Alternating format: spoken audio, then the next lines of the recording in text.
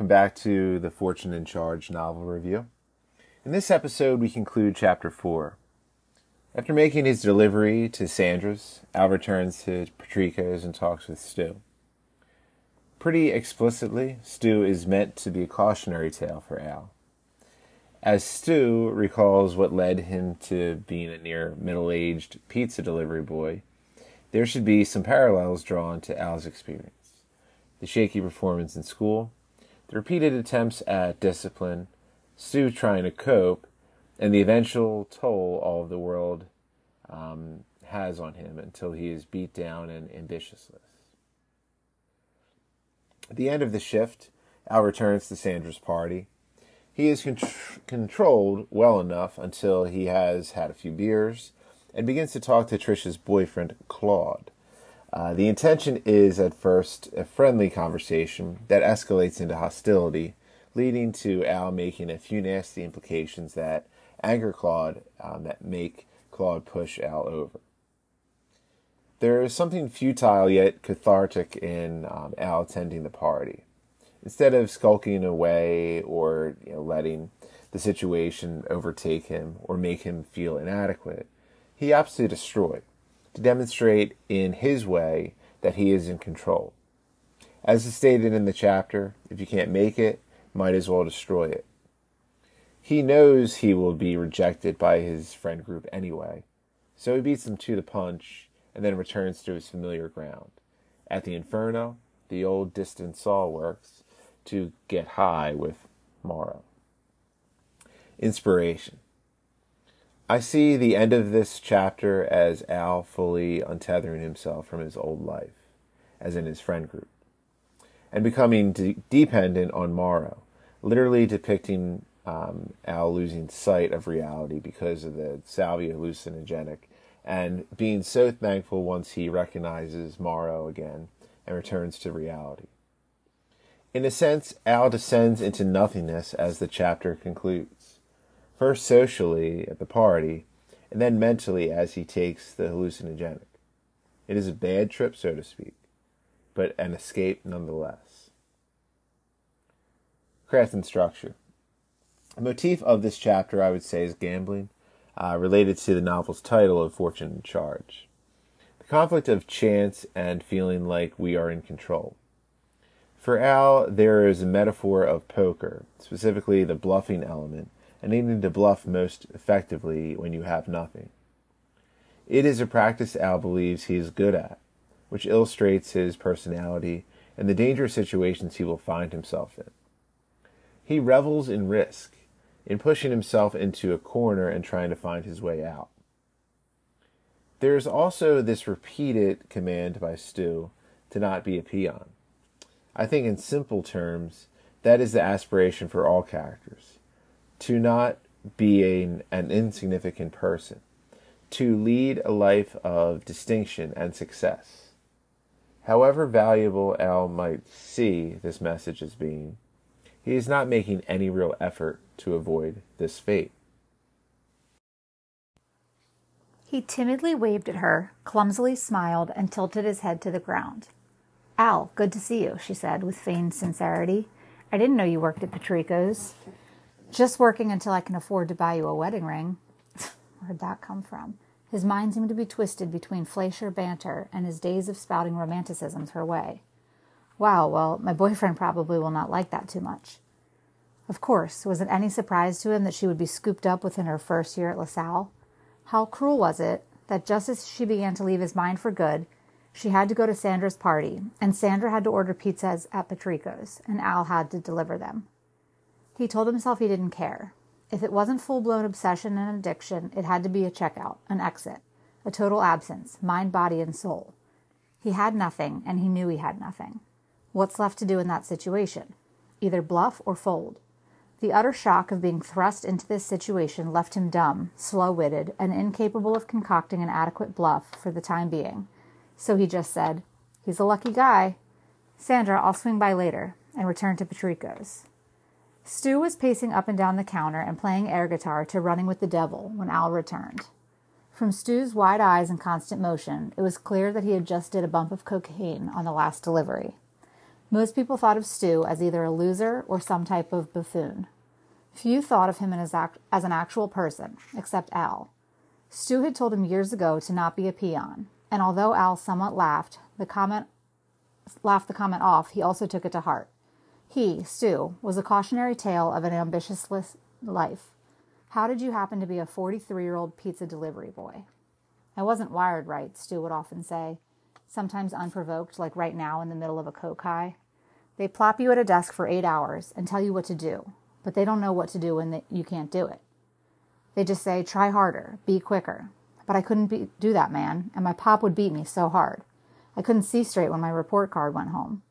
Ah, man, those goddamn nuns. Sister Mary Fischetti, oh, I will never forget her. Mean, mean, mean.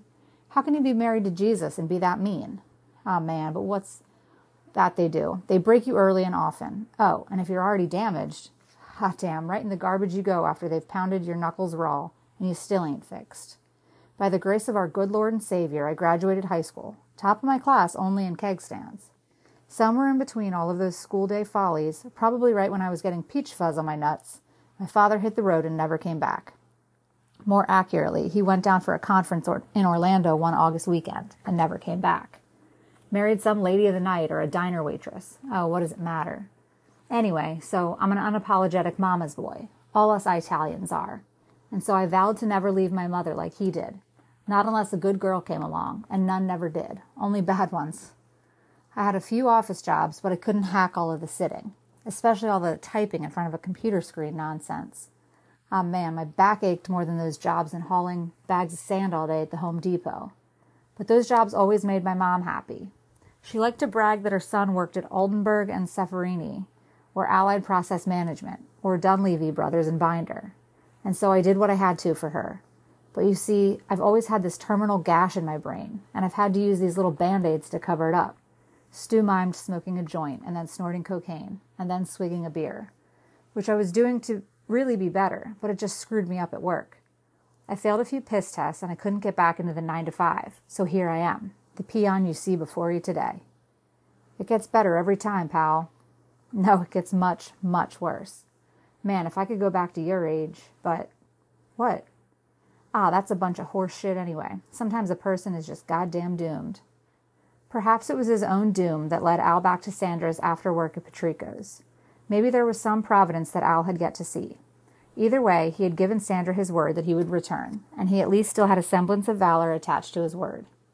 He drove his Chevy Celebrity toward Glenlock Street, smoking his cigarette hard, as if out of necessity, as if he was at the bottom of the ocean, suffocating, and a diver miraculously handed him a snorkel and oxygen tank. His old Space Hog cassette was playing, and Al dreamed of the day when he would have a brand new car with a CD player. In the meantime, this would have to do. Morrow had paged him a few hours earlier and said he was hooked up with weed, pills, and even some hallucinogenics, which Al had not ventured into yet. He had told Morrow he'd most likely buy sometime tomorrow, but to keep his pager ready. Morrow was an on-and-off-again fiend, but since their encounter at the Inferno, the day after senior prom, he had become much more sophisticated, and with a steady, reliable group of suppliers, and relying on trustworthy sellers like Al on occasion to help push business along.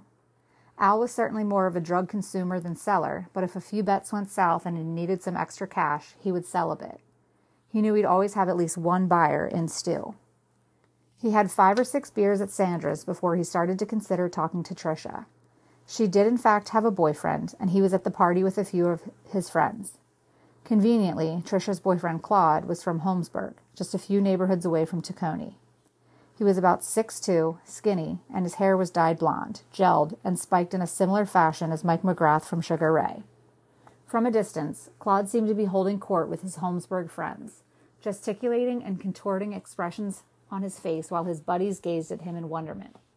Al had the strategy now clear in his mind, and he approached Claude and his friends. "You seem like a natural storyteller, my man. I don't really know too many people here besides the chicks. Do you mind if I join the huddle?" Claude smiled and extended his hand. He seemed like a nice enough fellow. "Of course not, man. Name's Claude DuPont. I'm Tricia's boyfriend. I don't know if you know her. This is Rob, Mike, and Frank. You're the pizza boy, right?" "Yeah. Al Mercer. Nice to meet you. Hope the pies were nice and hot." "And yeah, I know Tricia." Sweet. Yeah, man, killer pies. Oh, hey, it's the Buffalo Soldier, man, Fleischer interjected in a Jamaican accent, seeming to appear out of nowhere. Still bone dry, my man? 'Cause I could really use a bone right about now. Hey, Cat Guthrie, did you write a song that would stop the world from spinning on its axis yet? To get people to really think, man? Nope, I did solve a few lion's head bottle cap riddles, though. Impressive. Since you don't have the manners to do it yourself, I'll introduce you to these kids from Holmesburg. Holmesburg? All up in the tack? Yous are in the hood now. Fleischer giggled to himself and gave them all some hybrid of a handshake and a high five. And then he started to stumble away.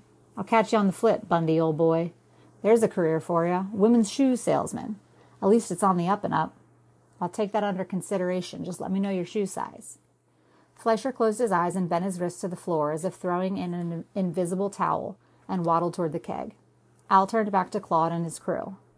Let's hope he doesn't go out like a true rock star and choke on his own vomit tonight. The crowd laughed, and Claude somberly shook his head. Hendrix, man. Yep, gone way too soon. The national anthem, man. There'll never be anyone better. I'll be going to that Woodstock this summer. Wow, really? I wish. I'm taking the summer business course, and I'm waiting tables at the Italian bistro on the boulevard. Bummer. Would Trisha let you go to something like that anyway? In high school, she was a huge prude. Really? She seems pretty down for stuff since I've known her. I mean, we met at the Phi Beta Gamma party. She even got pretty buzzed before this big presentation in her anthropology class. I don't know, I have to keep up with her most of the time. So she's a party girl now? I guess that's what all of the geeks do once they get released into the wild. I guess. So she was a geek at Lincoln?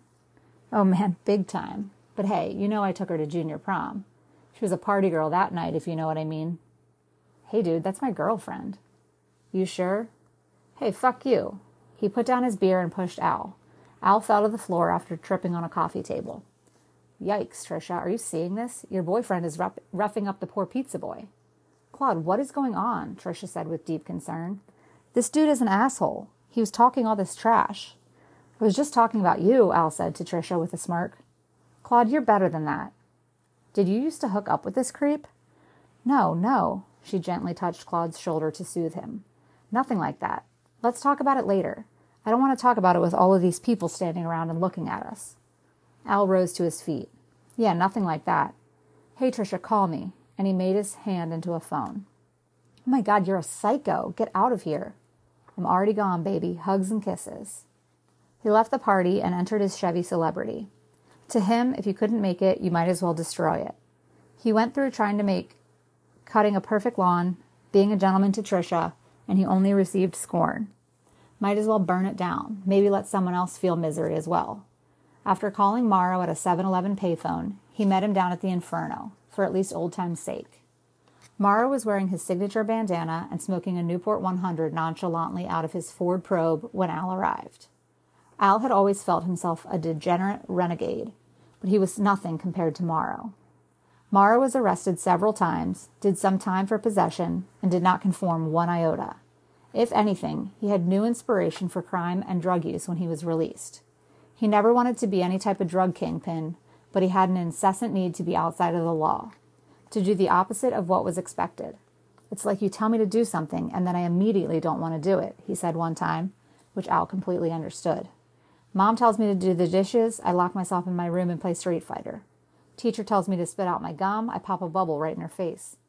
I have a nothing hand in poker, and I go all in. That's just how it is. For as much as he played the outlaw, Al believed Morrow was good at heart. Loyal as the moon in the night sky, wiser than an Encyclopedia Britannica collection, and as honest and charitable as a crook could be.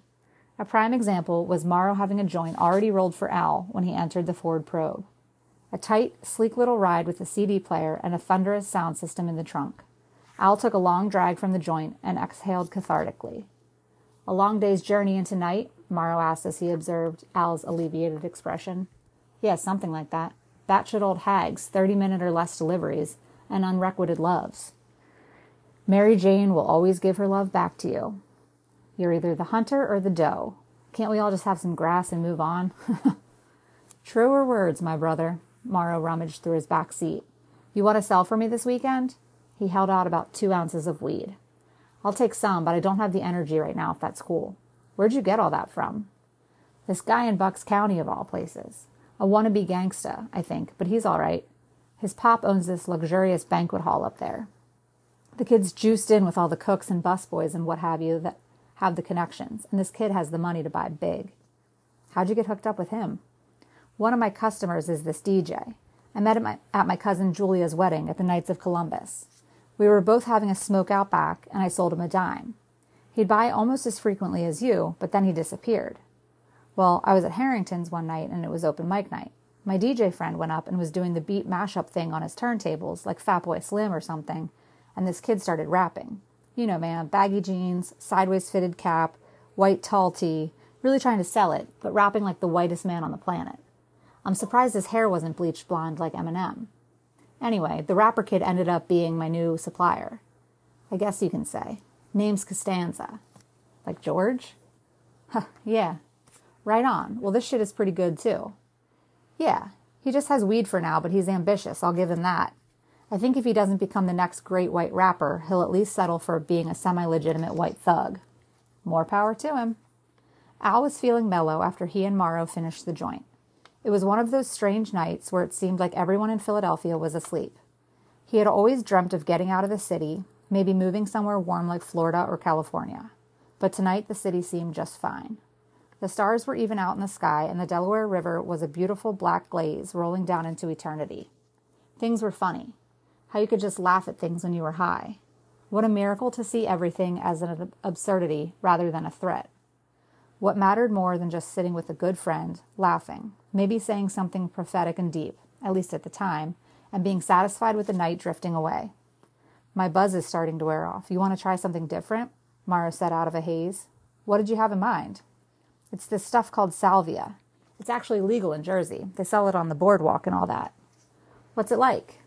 People say different things. Some say it's just a different type of high compared to weed. Some say you just trip on it, either really good or really bad. Either way, the high only lasts like 5 minutes, but it feels much, much longer. All right, whatever, why not? Morrow packed the black pungent shreds, almost the consistency of chewing tobacco, into the smoking bowl. It had to be smoked out of a bowl to work. Al took the first hit and passed the bowl to Morrow. They passed it back and forth until it was extinguished. At first, Al didn't feel much of anything. A little bit of tingling, sure, but that was it. Then he started to feel hot, like he had a fever, and sweat started to pour from his forehead. Morrow was laughing like a school kid, seemingly at nothing, a laugh that kept swelling and swelling in pitch and euphoria, like a busted teddy bear with a voice string that was perpetually stuck on one bit of sound. Al turned his head away from him. Moving his neck was suddenly like trying to move it while in the middle of an avalanche, and his head felt heavier than what his neck could possibly support. He was now incapable of moving his body one modicum, and he was glued to the passenger seat. Al tried moving his fingers to escape the car, but he was in complete paralysis. The car was becoming smaller and smaller, and Morrow was gone. Oh, what he'd give to hear that sweet laughter again. No, now no sound whatsoever. Oppressive silence. Walls getting closer. A magnificent bright light, and he inside it. The pressure of a snake curling around his entire body, tighter, tighter. God in every fiber of his skin. Complete and utter solitude. No connection to the world anymore. And then the bandana, perfect paisley and green. His big teeth open wide and laughing, slapping his thighs. It was Morrow. Morrow was next to him. He had returned, away from that awful solitary realm. Al was in Tacony, in the old Diston Sawworks parking lot, in the Ford Probe, and sitting next to Patrick James Morrow. He had never been more grateful to see another person in his entire life. Thank you for listening to this episode. Next time we will begin Chapter 5 of the novel. Please be sure to follow on Instagram at Matthew Glasgow Author and visit Amazon for reading options. See you next time.